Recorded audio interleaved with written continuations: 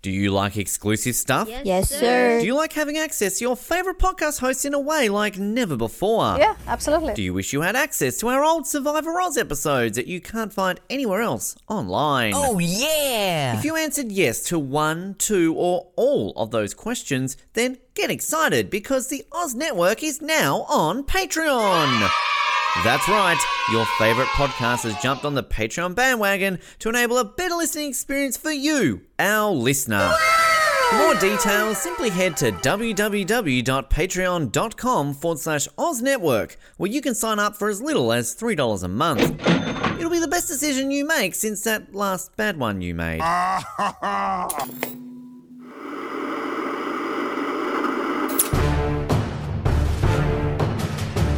You're listening to the Oz TV podcast, only on the Oz Network. We are back on the Oz Network for more 24, as we are actually doing 22. That's right, only 22 minutes is what it's going to take us to do this episode, because this episode is not that great. In my opinion, at least. I don't know if Ben's going to agree. He's nodding. Ben nods. He agrees. I told you these next two episodes aren't fantastic. You know, I pre-warned you.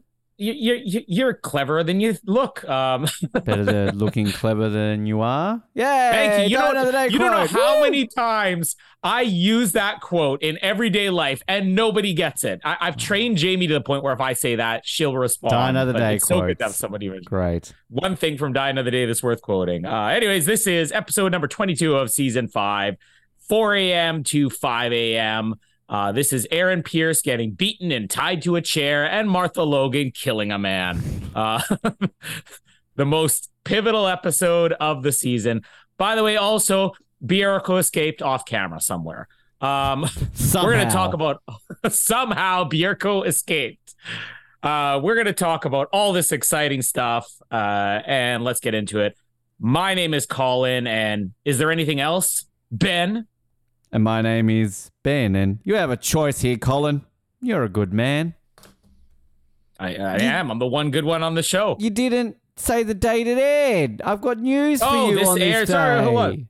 So this episode aired May 15th, 2006, which there is one trivia before Ben gets into it. This day in history is that this episode was preempted by 20 minutes because there was a live presidential address. So Bush had to steal spotlight from Logan. But what else happened May 15th? Colin, this is a historical day for your beloved Winnipeg. On this day, on May the 15th in 1919, the Winnipeg General Strike began. By 11 a.m., almost the whole working population of Winnipeg walked off the job. Important day. Come on. Still going on, I think, isn't it? Do it again this May 15th? Also on this day, apparently the Japanese Prime Minister was assassinated in 1932, and the city of Las Vegas was founded in Nevada in 1905. It's a busy day. The Finnish Civil War ended. I didn't know there was a Finnish Civil War. There you go. That'd been a very boring Civil War. Hey, Sven, do you want to fight? Sure, Lars, let's fight. Okay. That's a Finnish Civil War. That's how exciting it would have been. 3 out of those 4 facts would have made more exciting episodes than this one. I feel like I'm being a little bit harsh because this isn't a bad episode. It's just so mediocre. Like there's just a lot of things that don't work here. Well, I can't wait for next week now. But like you could tell from minute 1 here, it was like they wrote 22 episodes, like all shows would have back in the day, 22 episode season. And they're like, all right, so we just wrapped up that excellent episode 21. Next week, the finale. And they're like, remember, guys, this is a 24-hour day. We need 2 more episodes. What are we going to do? Martha kills a man, Russian submarine, Bierko escapes. We'll just do it off camera. And Chloe loses a file because she doesn't back things up. All of this just, it feels like such filler. But still, I mean, there's some good, there's actually 1 or 2 really good scenes in this episode that I'm excited to talk about. But yeah, this is just, it's so mediocre. Like even the execution just seems off. It's like even David Fury, who wrote this, Sam Montgomery, who actually, I'll talk about Sam Montgomery a little bit later. The writers scrambling at the last minute. We're supposed to do an episode 22. Brad Turner, who's usually a very good director on the show, he just feels off his game. Like, we're not even going to bother to film Bierko's death. And that whole take over the Russian submarine at the end. Let's just have it blink and you miss it. It's just, everything's a little bit off here. Yeah, completely agree. I think I mentioned last week that the ending of next week does feel like it should have been a penultimate episode, that this should be episode 23. And you've just got these 2 episodes that exist before then we get into the great finale. So it is a bit odd.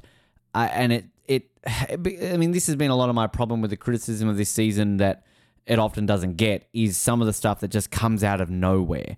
I've said that a lot about Logan, but this is one of those episodes because we've been so focused on this recording, and within 10 minutes, like, fuck that recording, Bjerko's on the loose. And it's literally the rise of Skywalker. It's literally somehow he escaped, so we better move on. And then you've got the First Lady killing someone. I'm sure the writers sit down and go, hey, guys, Martha kills someone. Jenkins, you've got a raise. It sounds great on paper, but execution, no pun intended, it doesn't work. It's just one of these things. And then even the action in this episode is kind of blink and you miss it. And then at the end, let's just not talk about 60 seconds worth of everyone's dead. Let's move on with it. As you said, there is some good stuff in this episode. I'm not binning this episode. That's next week. But this is a very low rent. I'm spoiling it already. But because there's some glaring plot holes. There's one at the very beginning of this episode, which I hope you picked up on. And I hope we can get to the bottom of it, because I really hope I missed something, because it makes no sense. But anyway, yeah, this episode is not great. So let's just get right into it here. So basically, as Jack's arriving back at CTU, they're talking about this conference call they have with the Attorney General to bring all the information about Logan forward. And the first thing they're going to say is they're not telling the Attorney General, or he doesn't know yet. Jack, again, completely irrational. He's like, but you got to tell everybody, call the media. You're just asking for Logan to retaliate here and Logan to use his presidential powers.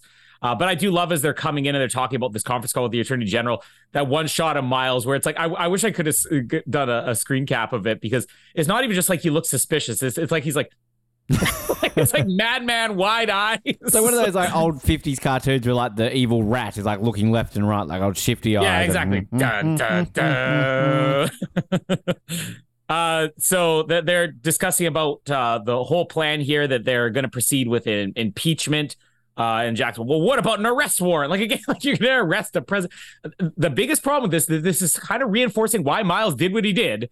Imagine what happens to this country if you arrest a president the day after all these terrorist attacks. And obviously there's the logistics of, well, he's still in power. How do you arrest a president in power? You have to do things in a proper order. None of this really makes sense. And this is where they find out the recording is gone. And I love Jack here, who, when Chloe's saying, oh, the recording's just gone. Well, check your connections. There he goes, unplugged. Sorry. She feels 2 things. She's they're right now, check your. I've been in situations where something's not recording and there's technical issues and you're shitting yourself. But Comedy just goes, they're perfect, Jack. And then even better, this is where Karen's so I know I'm supposed to be in charge here. Man, we have the Attorney General on the phone. Mr. Buchanan will take the call. Guys, I'll see you later. And that Bill's definitely got a thing for this woman, because they're sure, whatever you want, man. So they're trying to figure out how the recording could have been erased. So immediately they're like, well, Miles was in the room. Because Karen's saying, oh, I never sent him. Jack immediately goes out, and what does he do? He throat punches a security guard and chokes Miles. Hang on, back up. You know what he said to that security guard? Ticket stub. And I just want him choking Miles. I said ticket stub. But I love how calm Karen is. Karen's like, security, stop him. And the security guard's just like, Mr. Bauer. And he's like, ticket stub. And Karen's just like, no, Jack, stop. Please don't choke Miles. Well, Karen's going to do much worse here. Yeah, assault an employee. Assaults a man who's just been transferred to the White House because he basically says, I know nothing about this, but I've just accepted a transfer. A transfer where? Obviously to the White House. And then Karen slaps him across the face. Now, Judi Dench. Judi Dench slaps him across the face.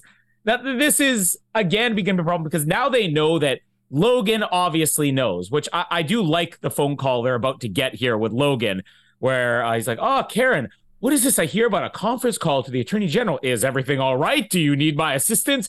Everything's okay, Mr. President. We got it all under control. Logan just playing dumb here, but it's just, again, there's no logic from any of the characters. Like, I can see why they get in the mess they get into in these next 2 episodes, because you've literally told everybody. I mean, we had Chloe 3 or 4 weeks ago telling Kate Mara, oh yeah, the president's a bad guy. He orchestrated the whole thing. Like, of course this is going to get out. And now the one guy who has erased his recording and is probably in with the president has already made the call to him.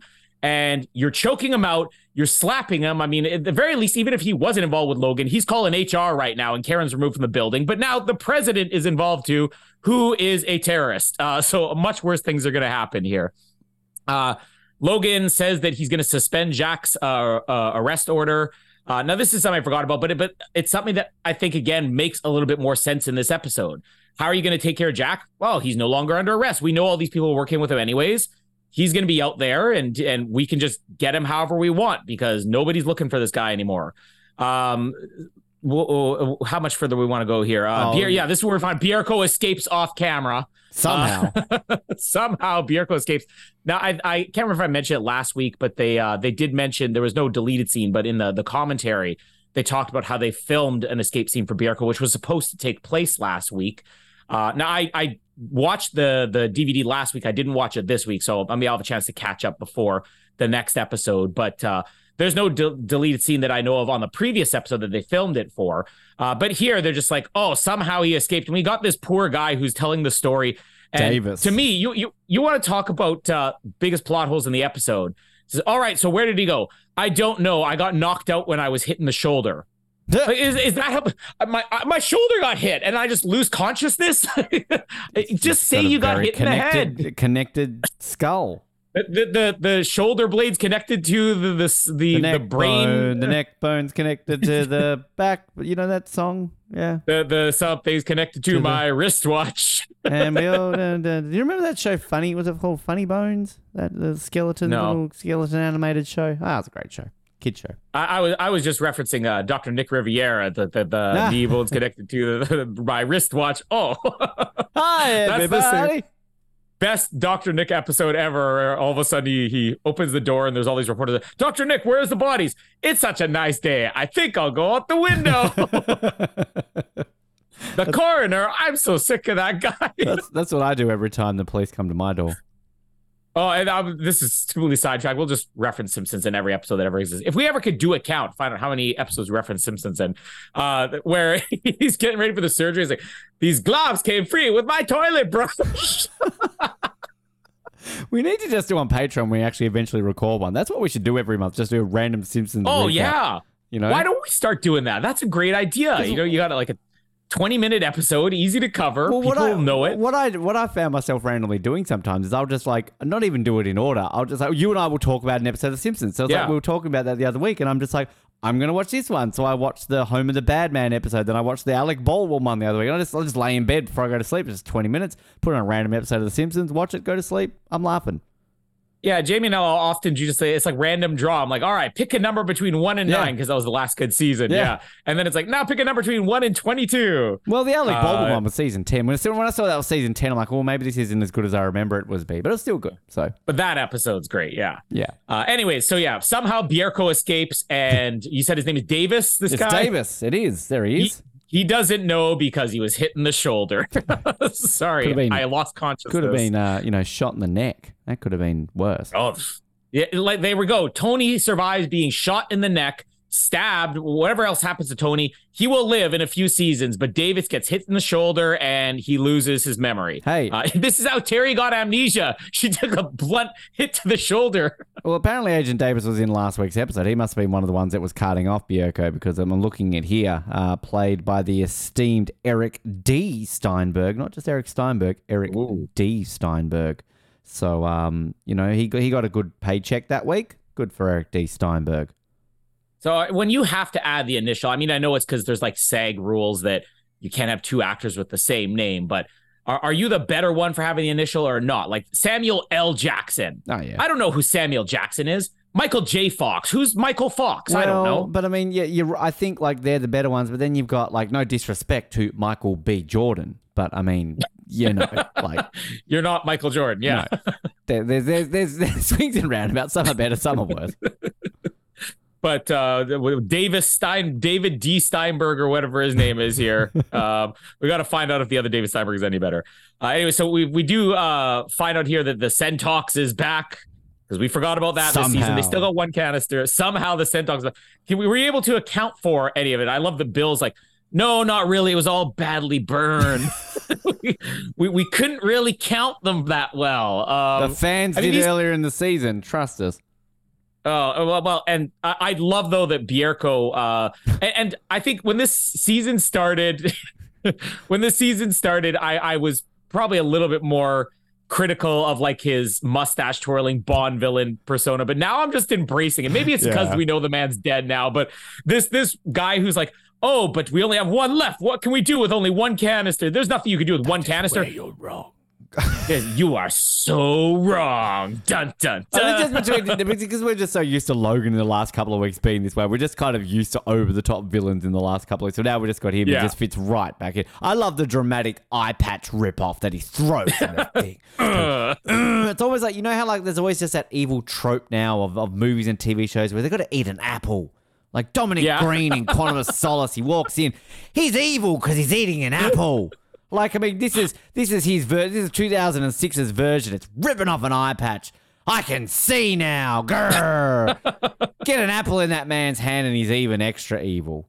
This is why it took them so long to actually get back to the Centox, because he had one eye covered and all of a sudden he pulls it off and says, wait a second, there's one more canister there. I couldn't see it with one eye. And I took a hit to the shoulder, so I forgot that we had it.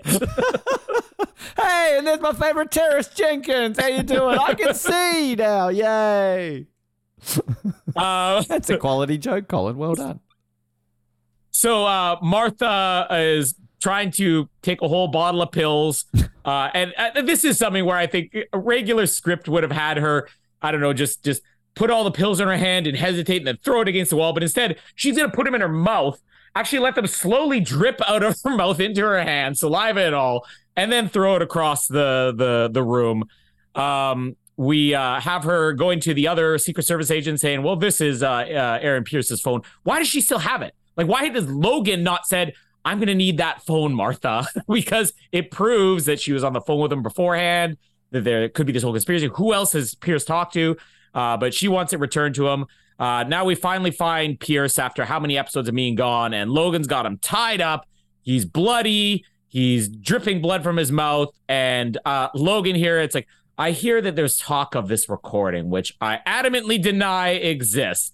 After he has beaten the man and binded him, he's trying to tell this story about this does not exist here. And then he says, I would love to offer you for your great service to be reassigned anywhere you want. Except, of course, the White House. Like I love that delivery that Itzin has, because I'm kind of doing it like it is like, he's ultimate villain. It's like, yeah, but not the White House. But it actually is like so sincere, where he's still trying to play like he's completely innocent. He's like, well, it's not going to be the White House or whatever. I think Greg Grayson just makes anything great in the show. And this is where he makes what? Would he make the Cougar better if he played the Cougar? Like if he was rolling 100%. Around. Imagine Kim in the hills of LA and there's Gregory Itzin. I'd be on board. Him or Jeff Goldblum are the only ones who could go. I want Gregory Itzin doing that. But this is where we get that great line from Glenn Morshower, which was completely improvised, apparently. Yeah. Where he says, "Is there anything else, Charles?" It's in the book. Good. So we've already covered what's in the book. We got nothing else. Finally, something decent in the book, and we already knew about it. There's actually, I mean, just while we're on the topic, the other bit that's actually really good in the book was that he apparently was meant to die this season. He was meant to be, I don't know if it was this episode or another episode, he was meant to be shot in the back of the head by a goon and basically bye-bye Aaron. But apparently Glenn Morshower wrote off to like Howard Gordon and was all like, please don't kill me. And Howard Gordon's like, yeah, all right. It says in the book he sent an impassioned email to beg that he would survive. And he did. And he CC'd about 100,000 fans who are in love with him on the internet. Hey, and that's why the love of Aaron became a thing in this season. But apparently he did what kids did to Jaws in James Bond movies in the 70s, and it worked. I just imagine him now as I am 7 years old. I love Agent Aaron Pierce. Please don't kill him off. He is great. But yeah, even Gregory Itzin didn't know he was going to say this line when he says Charles, because they must have done multiple takes when he said like Mr. President. But and yeah, Glenn Melchow in the book just has a very great interview where he basically says like that's one of my favorite speeches I've done in all of my 31 years of television and movies. So yeah. Yeah, it's great because I mean, again, nobody wrote that line, but they both just played it so well. Like the way he delivers, is there anything else, Charles? Like before you even see Gregory Itzin's reaction, like if he just says, "Is there anything else, Charles?" Just quickly like that, audience isn't going to think anything. You're not like, "Oh, that's supposed to be the president." But the way that he pauses slightly and then says it, you're like, "Oh, that was a dig." And then Gregory Itzin's reaction is so good, which give props to Gregory Itzin. Like he's an actor. He's not necessarily going to be thinking, especially if it's not scripted. I'm supposed to be referred to as Mr. President. Unless he's one of like the really serious method actors. Like this would be like Daniel Day-Lewis. It's like, you refer to me as Mr. President. I am Abraham Lincoln. You refer to me as Mr. President. Don't bring that movie up. But my Daniel Day-Lewis as Abraham Lincoln is basically Admiral Akbar. Oh, Mr. President, 7 years ago. It's a trap. It's a trap. John Wilkes Booth is a trap. Don't go to the theater. It's a trap. I guess we'll kind of cap it here after this scene because we quickly get a phone call with Graham where it's like, I'm surprised to hear from you. I'm surprised you're not dead, Mr. President. Oh, yeah, well, I figured something else out. The recording's gone now. And then even Graham where he's like, oh, yeah, that's great news. But what about all those people who knew about this already? Well, without evidence, it doesn't mean anything. And Jack Bauer. Again, it's so weird now that every time we refer to him as Jack Bauer. Like I'm thinking in season 6 terms, which I try not to because I like to think that this is where it ends for Graham, or at least that it doesn't evolve into what it does. Keep it in my mind, my fictional fantasy that he's just, Largo or Blofeld, but it's still weird to hear it.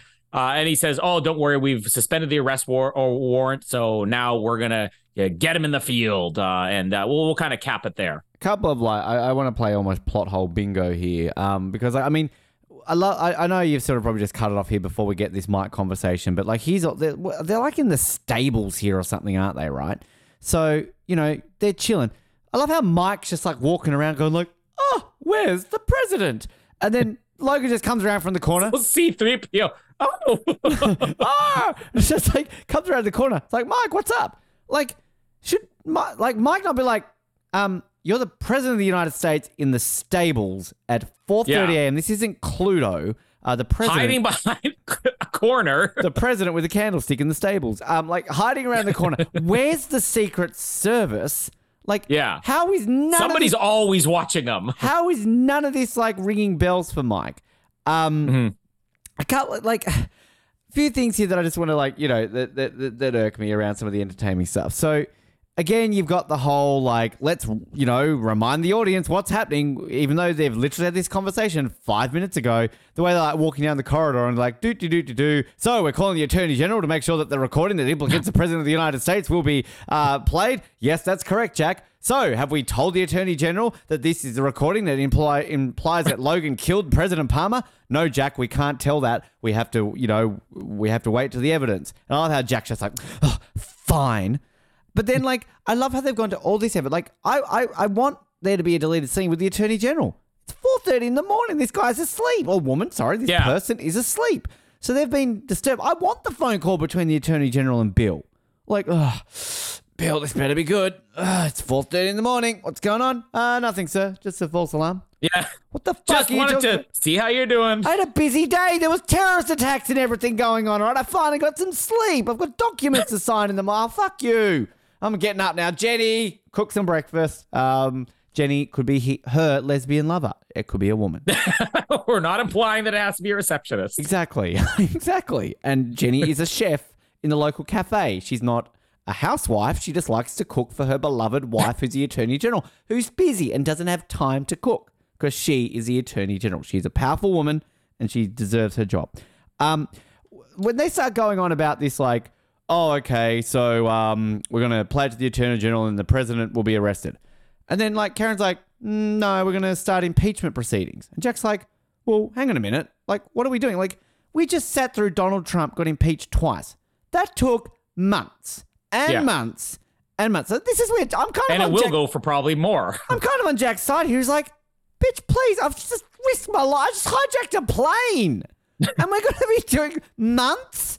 My God, we're acting like this has to be done by today. I could have just waited and flown to Germany next week. Like, in all seriousness, it kind of contradicts the nature of this whole show of, oh, gotta get it, got the evidence. Why did they have to rush to get the evidence? If they're impeaching this guy, it's going to take forever. Why can't, like, here's my way of doing this, Colin Hilding, and you're going to like this idea. Season 2. Okay. Season 2, what happened in Season 2? The 23rd or the 25th Amendment. They got rid of the president because he was unfit for office.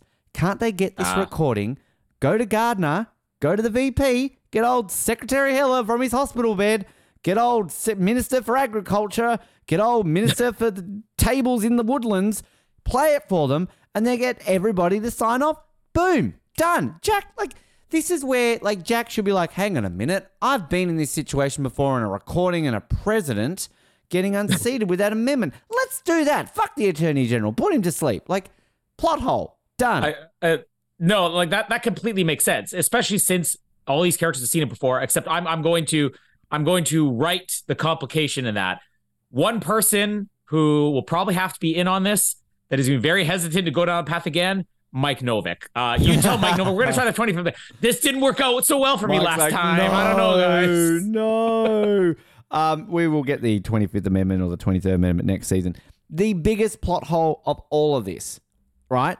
So they go through all this, the things recorded. Miles is like, I love, ticket stub, great moment. Miles, and this is actually the last time we see Steven Spinella. I forget, like, he's off to a happy life in the White House. So there he goes. Which I kind of like that. I kind of like that he just goes off, and the slap I could do without, but whatever. So when the president calls, right?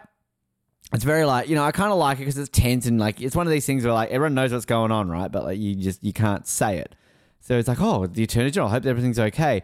And then he's all like, oh yeah, so that whole Jack Bauer thing. Yeah, well, evidence again, lol, Orkies, move on, get rid of that. You can release him.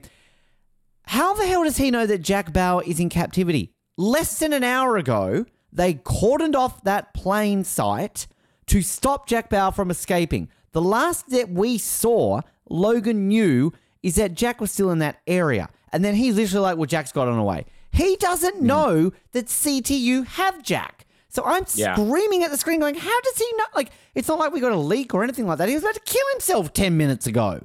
Like, it all happened off camera somehow. They knew. It's such a massive plot hole. And it's just like, it's so like right there. And I'm like, what the hell? This makes absolutely no sense. But anyway, I see why they're doing it. It's kind of like playing off each other, all that kind of stuff. Great. Somehow Bierko escaped. It's just lazy. Like, okay, we don't need another action scene, but like, how does this happen? Like we said last week when Bierko leaves, he kind of gives that look to that nod to the guard. Like, again, let's backtrack to the beginning of this day. This was a guy who did not want to attack the US. He was there to collect the canisters to take to Russia and right now should be blowing up Moscow, right? So we are now led to believe that in the space of 12 or so hours, he's flicked his switch in his head and now wants to attack the US, then gets captured. This is like freaking silver levels of bullshit of planning out his escape. He didn't know he was going to be there. So how does he... Anyway. Also got to point out, Martha with all her pills when she's spitting them out, didn't Mike bring her one pill like last hour? Yeah. He specifically only negotiated to bring her one. Yeah. So where did the rest come from? Maybe these are like B12 vitamins. And so I'm going to overdose on B12. My urine's going to be incredibly yellow. I do like random Secret Service Agent 7. Look out. He's going to get shot by Martha in the next episode. But I love how he's just like so just polite and like, I will give this to Aaron. He is my good friend. But yeah, I mean, this scene, like in any other season, in like a season 6, season 7, season 8, this could be a top 5 scene. I love this like moment between Aaron and Logan, just with the whole, is there anything else? Charles, like it's just, it blows my mind that wasn't scripted. To read that was ad-libbed by Glenn Morshower. Like that screams like a scripted moment. That's perfect for the Aaron character, because this is a guy who is so loyal, who's such, like we've only seen glimpses of him, but Glenn Morshower brings such human element to him that this guy's loyal. And then it's just this moment of just you know that he's like pissed off and he's not calling the president, and because he says Mr. President at the beginning of this conversation, but then he's obviously so incensed and so angry by the end of this. The one thing that I just don't know if I like, and again, I know it's kind of like Logan cartoon villain, all this sort of stuff. It's when this other agent comes out here and he's kind of all like, "Sir, I know Pierce. I trained under him, and if I know one thing, he's loyal to Palmer. He will present a problem." And then kind of just the way like Logan's thinking, and he kind of looks and does a whole implying like, "I'm going to kill, like we have to kill him." This is a guy who an hour ago was struggling with the implications of, even though he's evil, shooting down a jet airline with diplomats on it. Like, it's just, again, it's random and out of character. Like, I love the evil look. Like, don't get me wrong. Like, Gregory Eaton sells it. Like, fuck, this guy would have been a great Bond villain. But it's just, again, it seems out of character for me. The grand conversation, sure. And then we're basically about to where you're at. But yeah, that plot hole annoys me. Like, Jack is not, he doesn't know he's captured. And he's like, "Oh, we're putting the plans into place like we discussed." How did you know? Yeah. Yeah, well, one thing I do want to comment on the whole he's loyal to Palmer. As soon as that line came up, it as somebody who's just involved in watching the show, it shouldn't bother you. You should be like, yeah, Palmer. But then when you start to dissect this, I'm like, he's a Secret Service agent. Like this isn't like a cabinet where it changes with every president. This is, they are loyal to the president no matter what. It doesn't matter if it is Trump or Biden. It doesn't matter if it's Palmer or Logan. Your job is to be loyal to the president. And Pierce was there when Palmer did some pretty sketchy things, things that he probably knows about. And even if he doesn't know about it, it just sort of, you look at the fact that Palmer was killed because Logan needed to cover something up, and he couldn't get it out when Palmer was just doing his job, but Logan was just doing his job. Now we're about to get into Pierce and Martha killing a man who needed to do his job, who was doing his job. Is it ethically right? No, but is it what his job is supposed to be? Like, this guy doesn't have a choice. If he said no, what is Logan going to do? Logan's going to tie him up, bind him, beat him, and kill him too, So them dropping that line about him being loyal to Palmer, all it made me do is realize, like, well, this is actually more a story about how this one guy is not loyal to Logan. And it's like, what would it have taken for him to do this to Palmer? Nothing. Like, I feel like Pierce is just what the other Secret Service guy was for a different president. If Palmer had said, "Oh, this guy is posing a problem, I need you to kill him," Pierce would have done it. So it made me empathize with Pierce a little bit less, them dropping that line, because one guy's doing his job and the other guy's doing the right thing, but Pierce would have done the wrong thing for another president. These are literally people who have to basically risk their own life. Like, they take bullets for the president. Yeah, literally, that is their job. Literally, you take the bullet. Literally their job. And yeah, okay, you might not agree with his methods, but it's a great point. Like, as we established, Palmer wasn't exactly Mr. Nice. Well, I mean, let me rephrase that. He was very nice. Mr. Clean is what I'm trying to say. He showered, but like, apologies.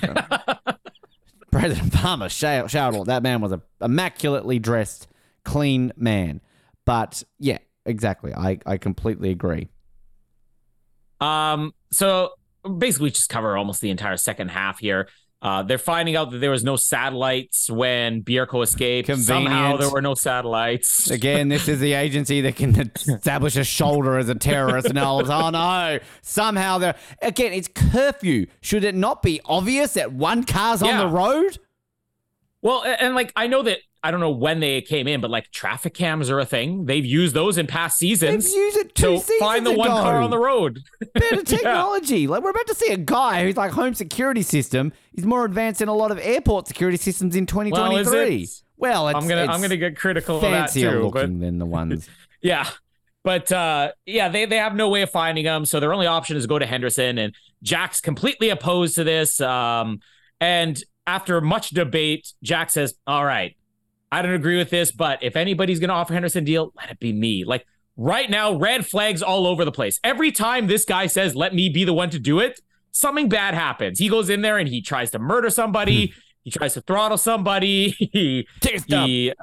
He breaks somebody out of prison. Like, never let Jack say, let me be the one to do it. And especially since he's the only guy in that room who is telling them, no, we cannot do this. Automatically, he's excluded. Like, no, we're not going to let you do this. Curtis, you go do it. This is, I didn't even realize this is the last time we're going to get Curtis this season. Is it? Again, characters. Yeah, one of the trivia bits I read was that he's not in the. He's not even in the next two. But he got shot, and he's like, I got shot in the shoulder. I remember. No one gives a shit about poor Curtis getting shot because I love like I'm jumping ahead here, but Jack's like, Curtis, how are you, man? It's like, they're fine, but I got shot.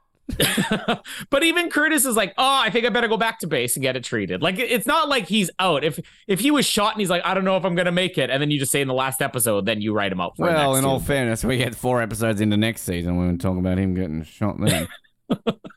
Worst Curtis won't be gone ever in this show. Gone from this season, not gone from the show. We will get him back briefly.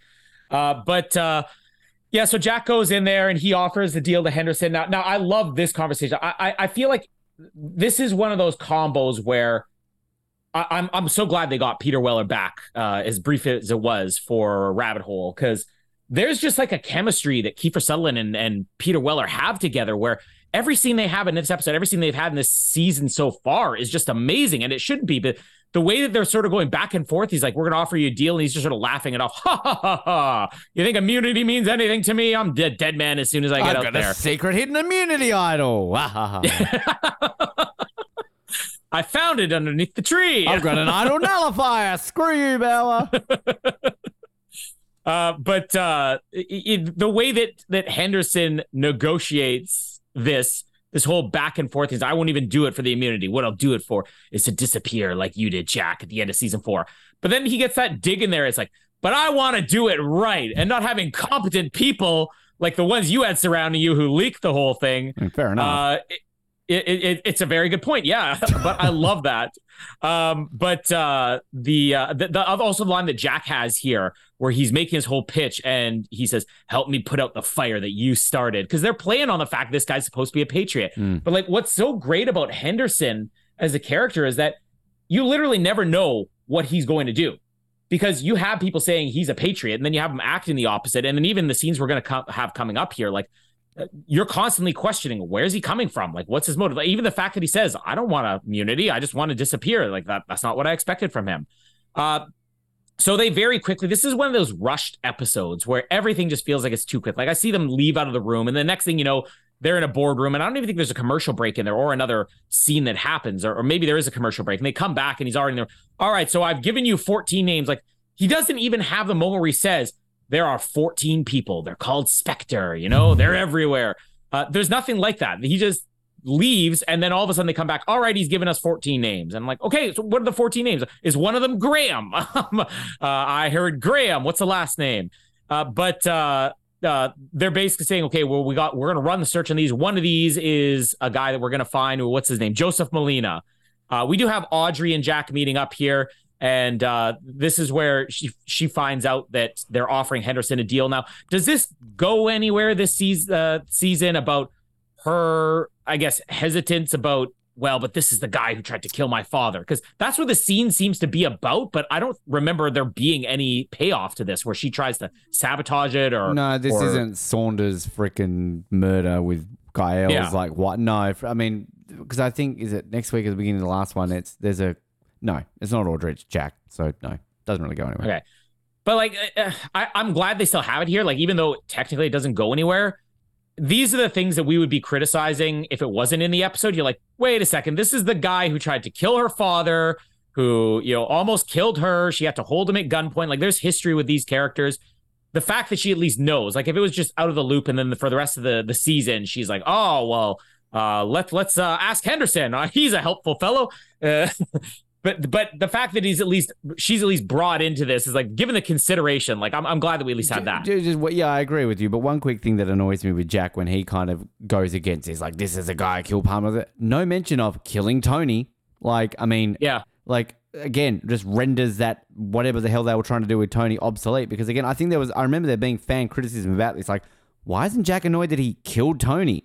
And it's like, I mean, shouldn't that be the one thing that it's like, kill Palmer, sure, like that's a great emotional thing, but Tony is dead. So, you know, where's that?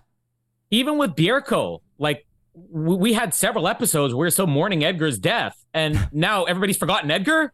Like, yeah, Bierko escaped, not the man who killed Edgar. I forgot about him until you just said that. So, I mean, Chloe's moved on. She's tasering people. For Edgar! But so when they're basically talking about going in, all right, we'll storm this guy's loft, we'll interrogate him, and Henderson, this guy, his computer makes this place look like an internet cafe. What is it, a Phoenix Shield?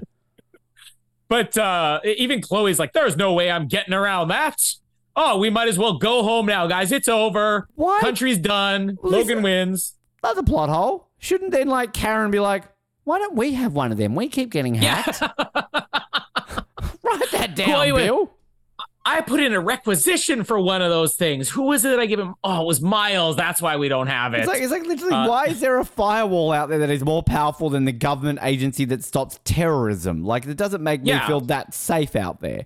Well, and I mean, most of these people don't know, but Chloe knows. So Chloe should be like, listen, guys, there's this thing that could really help us. And why don't we have Chloe saying, I've been telling you to order one of those. Where is it? I've been waiting. Tape. I've been excited. You just pointed out another plot hole that so didn't think I many minded. In this episode. We'll do the rest of the Martha stuff first here. So Martha basically sees this mysterious car pulling in and opening the trunk. You see that there's plastic lined all on the inside of it, and next thing you know, which I've never seen the show. I'm aware of what it is. It's like a serial killer or something like that, right? Yeah, and he lines his kill room with like white plastic like this. Oh, so he actually does this. Was that show out at this point? No, a few years away. But okay. I mean, the book's probably. Well, then they out. stole it from 24. Well, I mean, in all fairness, Dexter didn't do it in a boot of a car. He like filled an entire room up. But I'm assuming the books would have been out by then. So, you've read them? Look who I'm asking. Come on. Just read the James Bond books. That took me 7 years. So this guy here, who again is doing his job, is it the right job? No, but it's exactly what Aaron would have done for Palmer. He's pulling Pierce out there. He's going to kill him. Martha gets in the way of the gun. We get a quick fight here between Pierce and this other agent. And then this is like, now I'm going to say this. Is it unnecessary to have the first lady murder a man when you could have had Pierce do it? Their reasoning is probably just to show that like Martha's going to be there. She's standing behind Pierce. I'm with you, because we do have to question her allegiance. She agreed to go along with Logan's plan, and then obviously she has reservations, but we established this rapport with her. And so I get why they did it, but like, do you have to have the first lady kill somebody when there's another person in the scene? No. Now, having said that, when this scene finished and we saw Martha pull the trigger, we don't actually see her pull the trigger. We see the guy die, and then she's got the gun in her hands. Are you trying to say this is inadmissible in court because we didn't see it? There we go. There was a second shooter on the grassy somewhere knoll. Over there, grassy knoll. But this is done 100 times better than Chloe with a gun. Yeah, because it wasn't just the fact Chloe's got a gun; it was the way that was shot, the way it was acted. This, if you ignore the fact this is the first lady, this is a well done scene. So I wasn't as down on this as I thought I would have been. But at the same time, it is the first lady who's now killed a man. Like, who does not have blood on their hands now? And I'm thinking about this guy because you dropped that line about he's loyal to Palmer. And I'm remembering all the things that Pierce brushed under the rug for good old Palmer. Now I'm feeling for this poor guy who's in the trunk of a car, who's got a family, who is never going to see their father or husband again, who's doing his job. And really, if we come down to it, you could say this guy was going to kill, Pierce and drive in the middle of nowhere, which is now exactly what Pierce is going to do. Load him in the trunk. I will pretend I'm him. He'll pretend he's me, and nobody will know for a couple hours. Pierce and Martha have now literally done what this guy was going to do. Like, I don't feel for this. Like, the execution on this filming wise is perfect. But scripting wise, this is where there's like, oh, there was definitely a better way to do this. I don't know. Any thoughts on this before we get to the rest of the Jack stuff? Yeah, I mean, I think the thing that I really like about it too at the beginning is when he's got the gun on Martha. And like this guy, so no, Agent Cole's the other guy. So who's this guy? This is Agent Adams. This is Jenkins. Is it Agent Adams? Is that him? It is. This is Justin Adams. There he is, played by the esteemed Tracy Howe.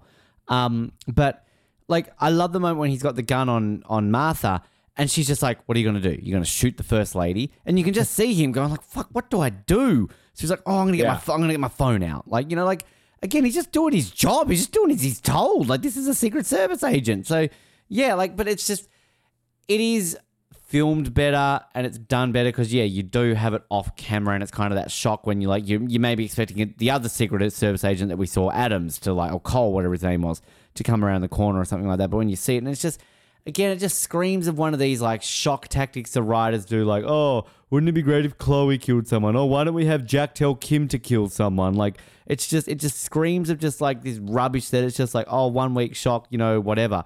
It's, we talked about it in our Lost coverage when they had Charlie kill, was it Ethan, I think he kills in the first season.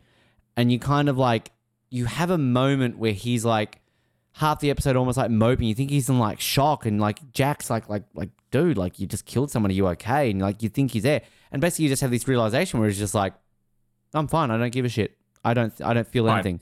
Like you need a moment like that. Whereas it's just like Chloe's killed someone, Kim killed someone in season 2. Now got Martha. Like, having never killed someone that I'm aware of, I can't imagine that even with people in my life who I could put a long list out of people I do not like, if Max Dawson walked into this room right now and was trying to kill me and I killed Max Dawson, theoretically it sounds great. I'd be happy. But I'm sure that I have got a soul and a heart inside of me, unlike Max Dawson, that I would feel something for that and not feel great. You know? Yeah. Like, I'm sure psychologically, you kill someone, you're not just like, Aaron, please let me rub your beautifully red-headed bloody face. Again, it's a TV show.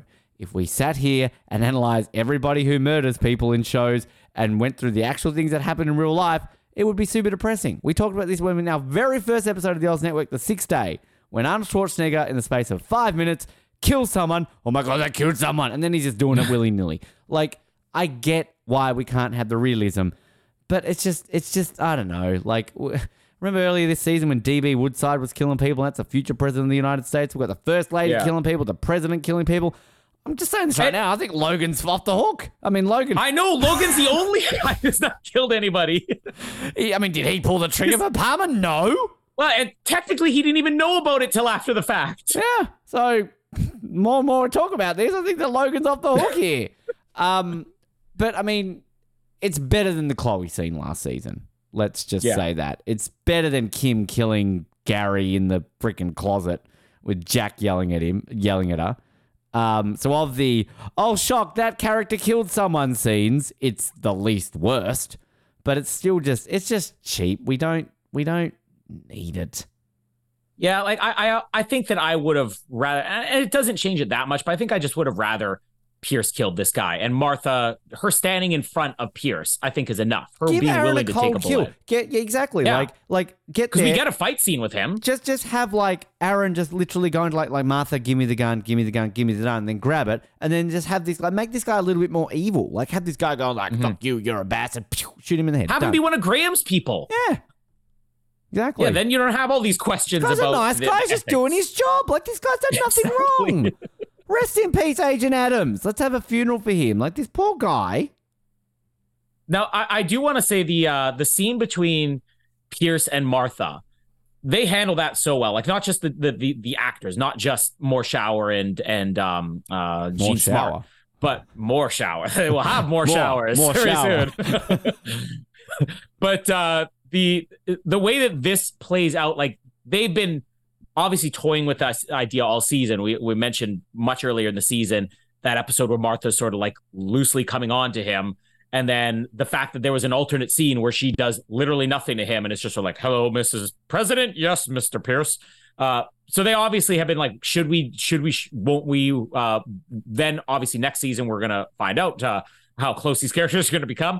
But this is like the perfect balance because it doesn't feel like, oh, she's just got a thing for this guy, you know, this beautiful redheaded Secret Service man, and it doesn't feel like he's got a thing for her.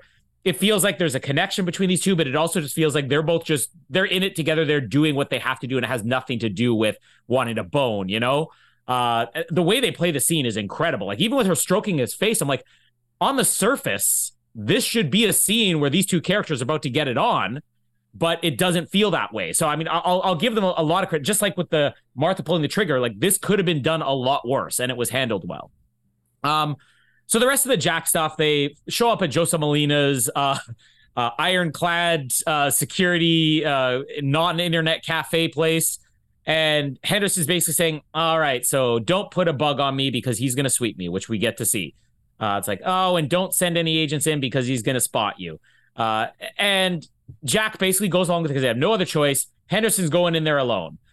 So what's great is seeing this security of him stepping in. He's got like these sensors like scanning him. And literally you're seeing even the zipper on his jacket and his pants on this. Okay, this guy, security, he means business. But then all I'm thinking is this is high-tech security.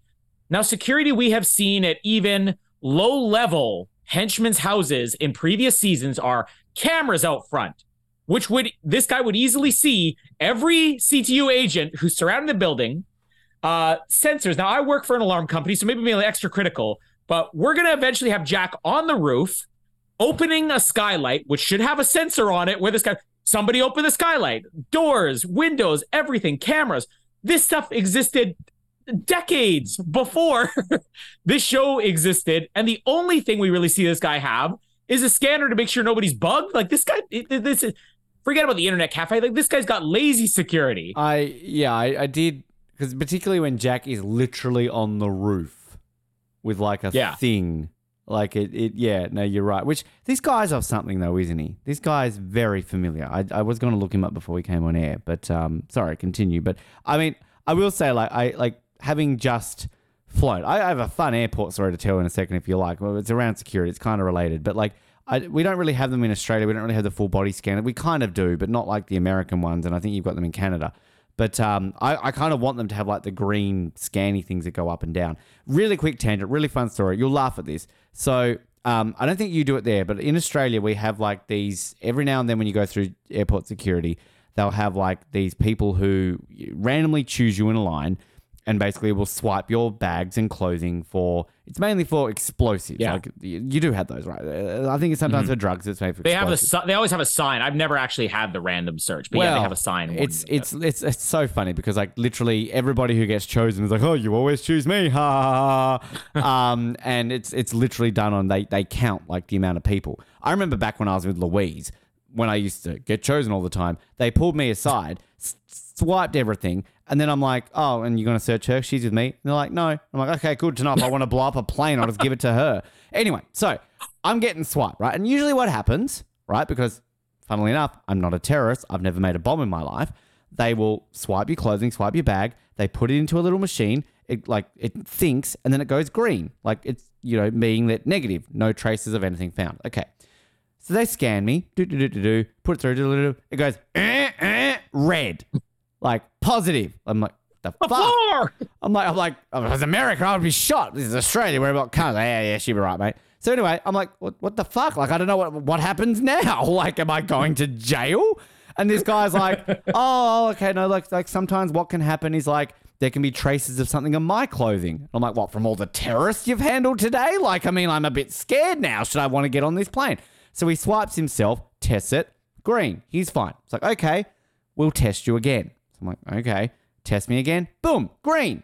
Okay, I'm good to go. No, it's got to be best 2 out of 3. I'm like, this isn't like tennis. Like, I mean, I've got a bomb or I don't. Like, I mean, you just scan my bag. Like, what is going on here? Again, not feeling that safe right now that like if some guy's going on the plane with a bomb or a girl, equal opportunities, women can be terrorists too. Anyway, third time around, red again. So I'm like, what have I done? Like, what? This is the same bag I take to work every day. I'm wearing, like, I don't do anything. So basically, they're like, okay, we're going to put your bags back through the x-ray machine and I have to pat you down. I'm like, okay, I haven't been touched in a while. This will be nice. So they put my bags back through. He fills me up. You know, we cuddled. It was great. And then basically, a woman comes up with a clipboard. I'm like, oh, God, I'm in trouble now. She's like, I need to see your boarding pass. Show my boarding pass. What's your name? Oh, it's on my boarding pass. Okay, writes it down. Okay, you're free to go. I'm like, what? Like, so what, are you just marking it down? Terrorist? Like, if this plane blows up, the white guy with glasses did it? Like, I mean, what? Like, how safe do I feel? That, like, basically, I can have a bomb in my bag and basically if I pass one and I hide it well enough in my bag, they just write my name down so that when they blow up, they know I did it. Like, I mean, at least I'll make the news. Oh, plane just fell out of the sky. Hold on. Who did we have on the list here? Oh, there was a Waterworth that we had problems with. Yeah, okay. Well, he's probably gone now, but, well, we know who it was. But am I on a list now? So, like, I'm on a plane next week. So, like, if that gets blown up and I was fine, like, oh, that guy was on a bad list 2 weeks ago. Like, I'm worried about this now, Colin, but it just at the same time, like, it was odd. I still don't know what was on my bag that set off a bomb alert. Yeah, I've never actually had any of those things go off or anything. I did have an observation. I was in Ottawa this past weekend, and I would think our nation's capital would probably have the highest security, that it would have the most elaborate airport. When I was leaving the Winnipeg airport, we have one of those full body scanners where it's like you put your hands up and you got like the thing going all the way around your body, and you have to stand still and in a certain position. And then the Ottawa airport, you walk through, which is essentially like the metal detector at a mall, you know, like, and you just go through it. Not to mention the security. They're just sort of like, they got your bag, they run it through, and they even have a sign that's like, we are training new security agents, so please be patient. Meanwhile, I'm just seeing them load bag after bag after bag. I don't even know if anybody's watching the x-ray machine to think of his go in. They're even asking the question, do you have a laptop in your bag? Like in Winnipeg, they're opening it. You don't have a laptop, right? Bag's completely sealed. Go, you don't have a laptop, right? No. You don't have any food or anything. They're mentioning all this stuff. No. And they go, okay, you can go. Really? This is our nation's capital? Well, I will compliment your country, though, because if you travel through the States, you know how complicated and how strict they are. Like, sir, are you wearing a T-shirt underneath that sweater, sir? They'll be like, yes, I am. Remove your sweater, sir. Like, it's like, fucking all right. Jesus, fucking, yes, sir. 3 bags full, sir. You got to remove shoes. You got to remove underwear. You got to remove, like, a hip. Like, it's just everything in the fucking tray. In Australia, like, yeah, mate, fucking, where you going? Yeah, fucking off you go. Got a bomb? All right. 2 out of 3. Can you rock, paper, scissors? Do you have a bomb? Bomb. No. All right, off you go. Yeah. But, like, you've got, like, really clear instructions. It's kind of like... Oh, yeah. Whereas in America, like, fucking one airport's this way, I'm this way. In New Zealand... The best bit about flying domestically in New Zealand, pretty much no security. Like, if you are connecting a flight, like when I flew from like the bottom of the country to like fly to Auckland, because you go through like, I was flying to Australia, so it's international, so they will scan you. But like, if you're just flying to Dunedin, oh yeah, no, you don't need to go through like a metal detector. I'm like, fuck me, terrorists, if you're listening, go to New Zealand and fly a plane into like a sheep paddock. You'll be set. If this happens now, you realize we're canceled. Oh, well. Hello. Is it a dog? Hi. Is it Dizzy? No. It's Jamie. What do you need? I texted you. And I replied. She touched a Yeah, I pube. literally just replied. Why don't you check your phone? What did she? Oh. I thought. Yes, she said, I know. You can check your phone. I thought she said she Thank touched you. a pube. Hey, No. hey, Jamie, did you get the sledgehammer video? I didn't. She did, but it didn't come through right away because I sent it at the same time. If we want to refer to, I saw Peter Gabriel in concert. Maybe my favorite singer of all time. And Sledgehammer is right before the intermission. So Ben loves Sledgehammer, and I wanted to show him and Jamie. So I basically texted them both and the song. Yes, he loves sledgehammers and songs about go Sledgehammer. to my local hardware store all the time and buy a sledgehammer. There it is. The whole reason he ranked Sledgehammer at his top songs of all time was because he's like, finally somebody wrote a song about my favorite Tool. But I sent it to Jamie and she's like, oh, it didn't come through. And like 5 minutes later, she's like, oh, I just got the video. So I assumed you got yours too. But no, I will send it to you once we're done here. I'm still waiting for anyways, other videos that I'm assuming you filmed for me, but I never get them. So which other ones? That was a bad joke about sex, Colin. Move on. Oh, okay. I wouldn't have understood it. You didn't even have to tell me what it was about. So yeah, anyway, and even that's on a delay.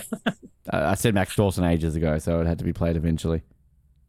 But yeah, Peter Gabriel, amazing. Ottawa Airport, not my favorite. Also, Ottawa Airport, not even open 24/7. Like Winnipeg Airport, you could go through the security, so you could actually be at your gate where they have all the comfortable seats, the chargers. Ottawa Airport, it's like from 10 until 4 in the morning. There's no security that you can go through. So you're basically in the main lobby area where they have like a couple of benches and one vending machine. I never went. I drove to Ottawa from Montreal, so I never went to the airport. But I know the Sydney airport's there's like a curfew here, so it basically doesn't operate. Like in 24. Yeah, exactly. They follow it here. It doesn't like operate from like midnight to like 4 or something like that. So yeah, I've spent the night in the Vancouver airport, decently comfortable. I've spent the night in the Toronto airport, which would have been great, but it was so hot. Like they jacked the heat up like 30 degrees there. And now I've spent the night in the Ottawa airport, which when I say spent the night, I mean I literally wandered around trying to find a place to sit. And then 4 or 5 hours later, I was able to. How much were you wandering around? The same places over and over and over again. But anyways, back to Jack here. So Henderson goes in here, and after this big, long security check-in that he has, where I'm sure they scanned him 3 or 4 times, and he has a bomb in his coat somewhere, just like Ben. 2 out of 3. But 2 out of 3, he's allowed in. So the first thing he says is, by the way, you got I don't even whatever the word he used was something big. It's like a plethora of CTU agents right outside your door, and Jack Bauer's one of them, and we got to get out of here. And so he goes through this elaborate thing. You're like, oh, he double-crossed us. So you have Curtis and Jack prepare to move in, and they take their sweet time moving in. Yeah. Like Jack's like, all right, let me open this thing, and okay, and let me just rig this up, and oh, there's a lock here. All right, let me try picking it first instead of just shooting sleeves. All right, put that up. Yeah, and Curtis is like, oh, hold on, I forgot my Bluetooth headset back in the car. I gotta go, guys. Hang on, I'm nearly finished this podcast. Hang on, the Oz Network is my favorite show. I am definitely listening to the Oz Network instead of doing my job. As you should, all right? Oh, that's if we got this long list of things. If we ever interview Roger Cross, we're going to get him to say it. That's going to be it.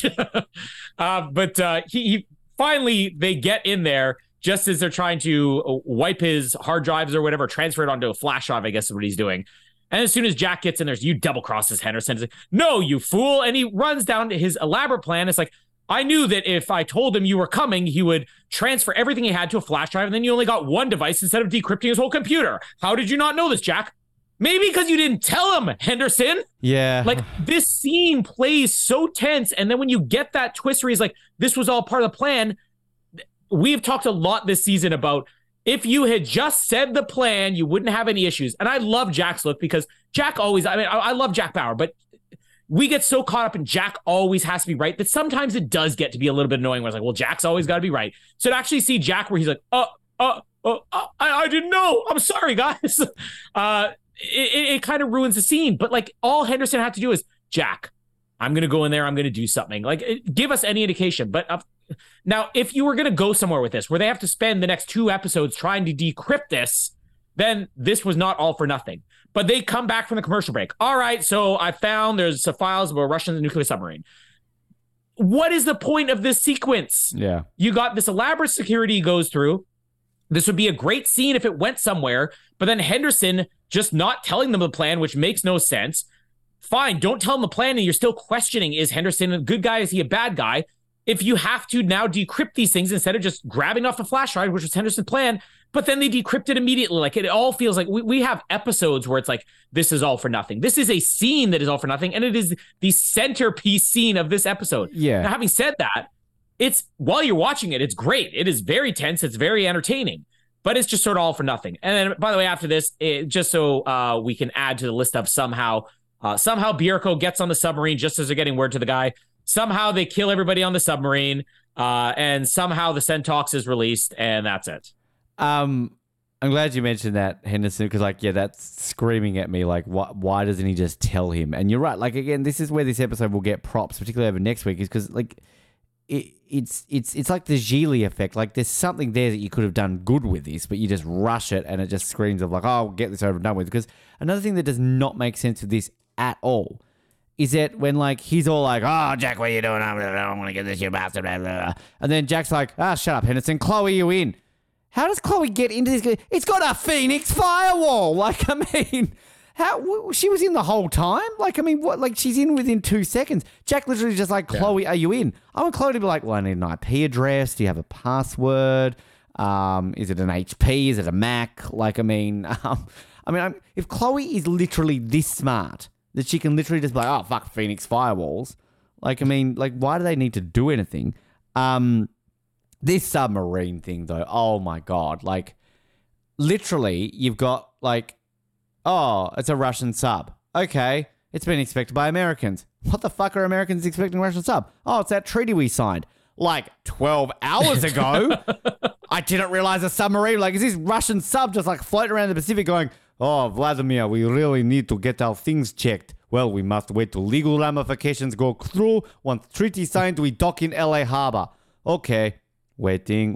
Oh, signed. Good. We can go get checked out right now. What time we get checked out? They're busy. 4:30 in the morning. Okay, we wait." Like, I mean, for fuck's sake. Like, I mean, again, I know this is a show that you've got to get whatever, but like, it is literally like, well, it's nearly 5 in the morning now. Who's inspecting a Russian sub at 5 in the morning?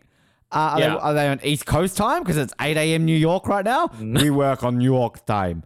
But then, like, the stupidity of this is I love these captain guys, all like Colonel Johnson of the U.S. Navy. Again, why is he answering the phone? This is a Russian sub.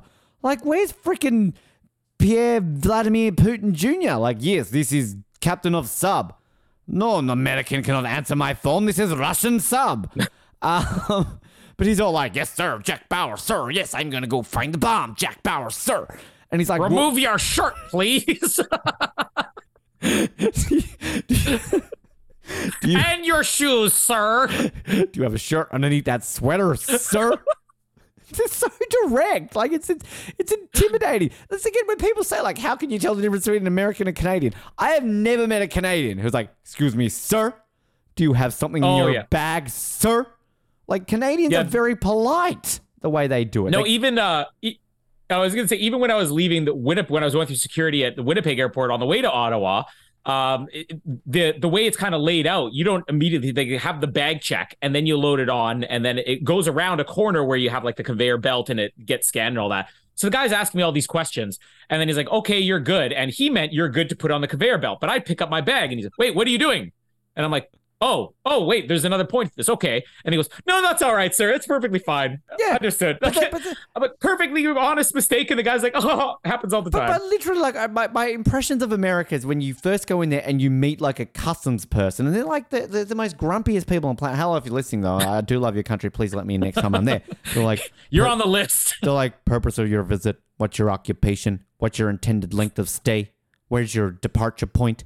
Welcome to the United States. Next." Whereas like Canadians are like, "Oh, hey, welcome to the States, hey, welcome to Canada, hey, where are you from, hey? Oh, you're a radio host, hey, oh, that's pretty good. What's your podcast? Oh, the old network, I listen to that all the time, hey. Oh, welcome to Canada, hey, up your pop, hey." Like, they're just so like polite and friendly. The only time I ever met a nice security guard in America was when I went to Disneyland. And so I'm getting there and they're going through, they're checking your bags. And then she hears that I'm Australian. So she's like, "Oh, got any Vegemite in your bag for me, mate?" And I'm like, fucking racist? Just 'cause I'm Australian, you think I got Vegemite? Here it is. Would you like some? But they're so direct. It's just very much like, "Sir, got anything in your bag, sir?" Like, it's just like, sure. Where was I at? I lost my point with the sirs. How's my American accent? It's getting better, I think. That's pretty good. Thank you. How's my Canadian accent? Outstanding. Yay, that's a correct answer. So he like rushes up and he's all like, I'm checking for terrorists. And then I love how he like gets up this thing and he's like, oh. Like, what's Bianca just doing there? Bianca's just like, "Yes, we will stand here and wait till the cabin opens." Like, why? Like, did you knock? I mean, are you waiting for somebody to pop up? And then the worst part of all of this, he opens up the hatch, puts the gas canister in, shuts the door. I counted 25 seconds. Then he opens the door and goes in. I farted in bed and had to wait longer for a Dutch oven to come into effect, then this fucking works. I'm sorry. I saw Edgar, Chloe, I saw freaking Sean Astin survive longer than this. Why? And this is a fucking giant sub. There's like 50 Russians on this ship. And they're just straight away like, do. Oh, well, they're all dead. And within another 30 seconds, enter the code. He says like the code is like alpha whatever. Now, I'm guessing this is Russian alphabet because if you actually read the code, it starts with a B, but I don't know Russian alphabet, so I'm sure that's maybe a Russian A. But then like, he's like, load the canisters into the dock. You just got on the sub. Like, where do you, like, you're looking at this little PDA? I'm so glad the Russian subs are just so easily navigatable on Google. I mean, again, I get why they're doing this, but it's just dumb. Dumb. So Sir, if anybody dumb. thinks we're maybe being, sir, it is dumb. If anybody thinks we're being a little bit harsh on this episode, IMDb, this is tied for the second lowest of the season. The only one that's technically lower than this is, so this is tied with episode 9, which is basically where Bierko asks for the motorcade, where we first get that plot introduced about the motorcade route. And then episode 7 is the only one that's lower than this. But I mean, this is in an 8.2 and episode 7 is an 8.1. So, I mean, it's close, but the majority of episodes this season are like 8.3s, 4, 5, 6, 7s. Even next week's episode, which I'm going to be curious, that one's an 8.7, so that's actually quite high compared to this. But yeah, we're obviously not alone in seeing there's some issues with this episode. Also, before I forget, I did say that I'd have one little trivia bit to add on one of the writers of this episode. I'm trying to find the guy's name now. Big name. Big name. Sam Montgomery. So yeah, David Fury is one of the writers. Sam Montgomery's the other. So Sam Montgomery basically was a writer on 24 during season 5. He was a producer on 24 during season 5. Seems to be the only season that he actually was on the show. But prior to this, he wrote the movie Breakdown with Kurt Russell. Oh, good movie. He also wrote another movie, which I don't know if you are a fan of or saw, U-571, a submarine movie with Matthew McConaughey. I know it, but I've never seen it. Yeah, great movie. Is that the Bon Jovi that one? Is Bon Jovi in that one? Bill Paxton, Matthew McConaughey, Harvey Keitel, Bon Jovi, and Thomas Kretschmann. So we got more 24 people in that. But and Will Estes is in U-571. Will Estes! Yay! Will Estes! Oh, what a man. But like, to me, this is, you'll have writers who do 2 back-to-back episodes. This is the end of that. Sam Montgomery's not on the next episode. So this is almost like, I got to remind everybody that I once wrote U-571. So let me put in a submarine at the end of this episode, because the whole submarine thing just feels so random. Next year, be telling me Josh Dallas is in it, and then we'll just we're getting it. Just quickly, the guy who plays Ortega.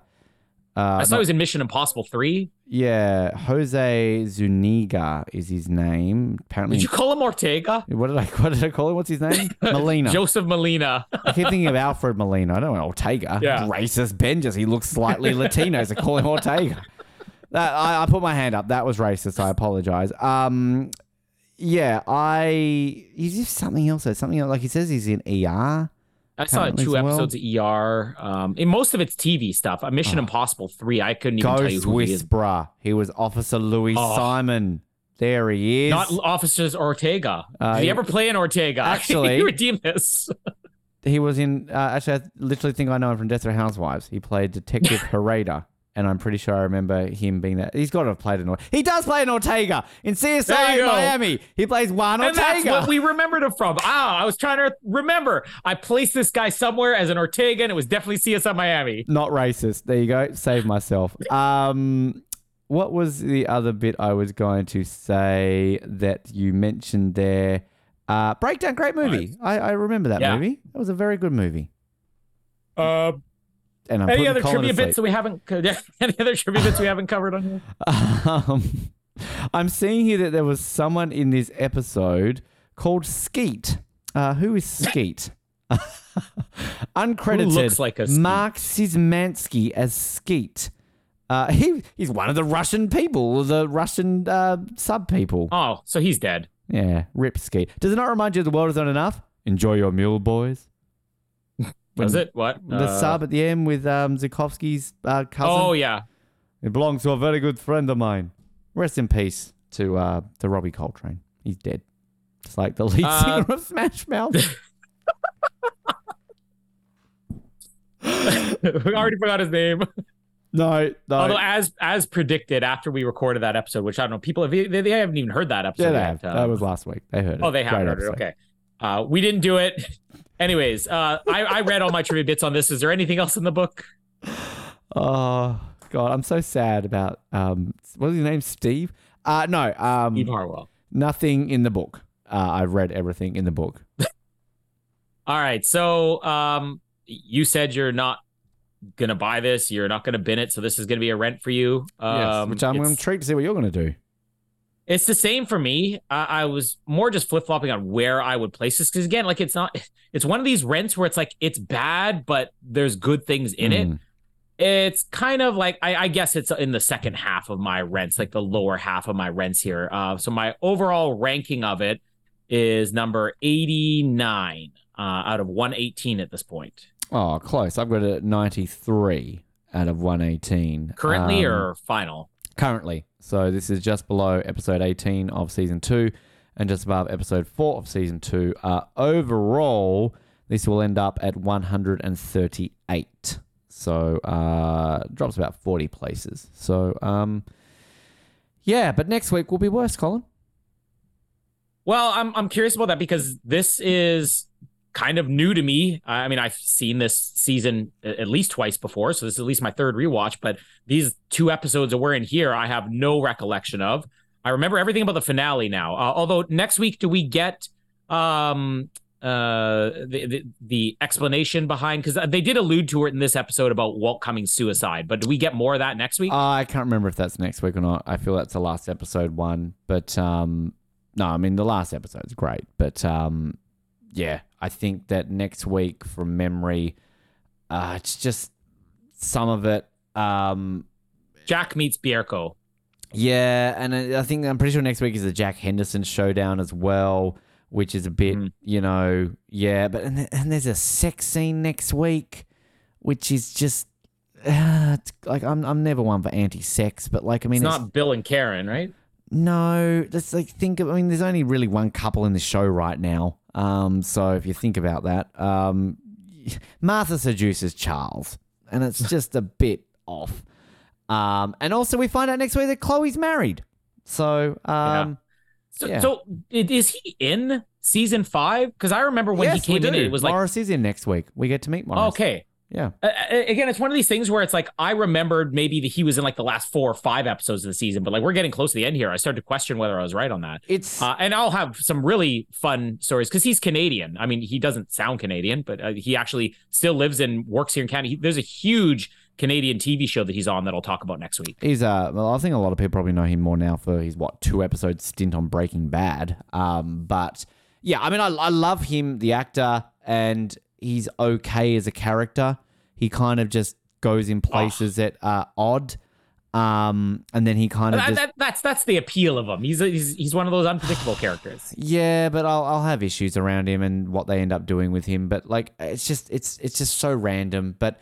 And like, look, the ending of next week is it sets up such an amazing finale, but let's just say right now, the idea of Jack Bauer kidnapping the president of the United States, like on paper, it's one of these like sitting around a boardroom, Jenkins, what are we going to do? Jack Bauer, you're hired. Like, I mean, it worked, but like, wait to the finale for it to really pay off. I don't know. There's just, I've got problems with next week. To me, it's not the worst episode. Episode 10 of this season, to me, will still be the worst episode of the season, but this will be the second worst episode of the season.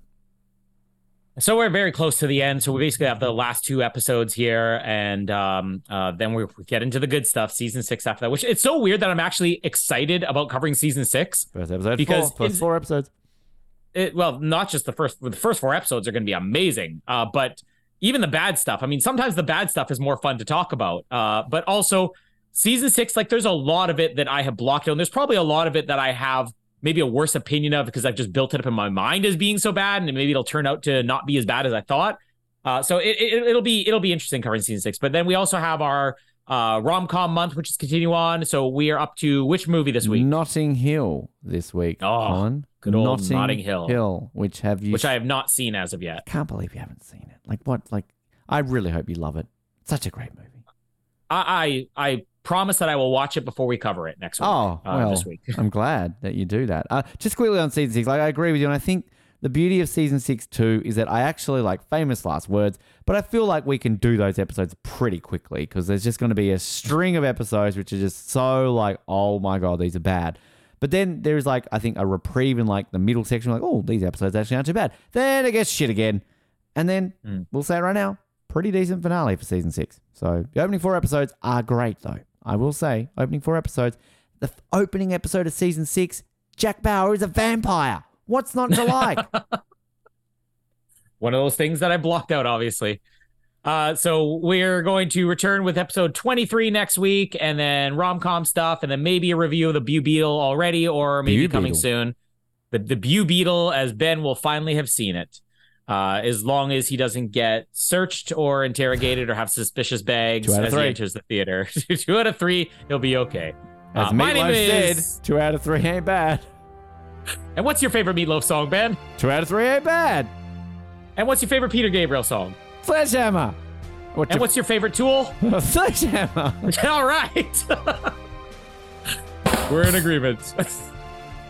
My name is... I forgot I got hit in the shoulder. And I don't even have a closing line. Let's read one here. My name is Ben, and do what you have to, Karen, but I work for the president now. Thanks for downloading this episode of the Oz Network. Make sure you never miss an episode by subscribing to the podcast via Apple Podcasts, Spotify, Stitcher, Google Podcasts, or by copying our RSS feed into your preferred podcast provider. And while you're there, please drop us a rating and leave us some feedback. You can also be sure to stay up to date with all the latest episodes and happenings from the show, as well as finding out how you can get involved in upcoming episodes by following our social media pages on Facebook, Twitter, and Instagram, as well as getting everything you need under one roof at theoznetwork.net. Thanks again for listening, and we'll speak to you next time.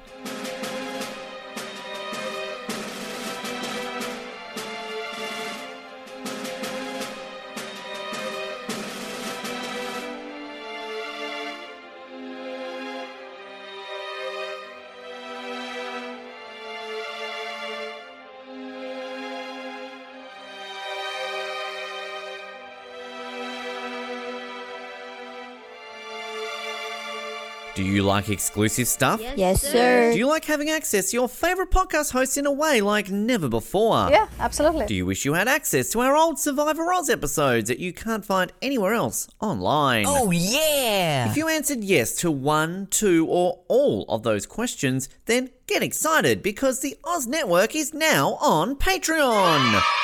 That's right, your favourite podcast has jumped on the Patreon bandwagon to enable a better listening experience for you, our listener. For more details, simply head to www.patreon.com/Oz Network, where you can sign up for as little as $3 a month. It'll be the best decision you make since that last bad one you made.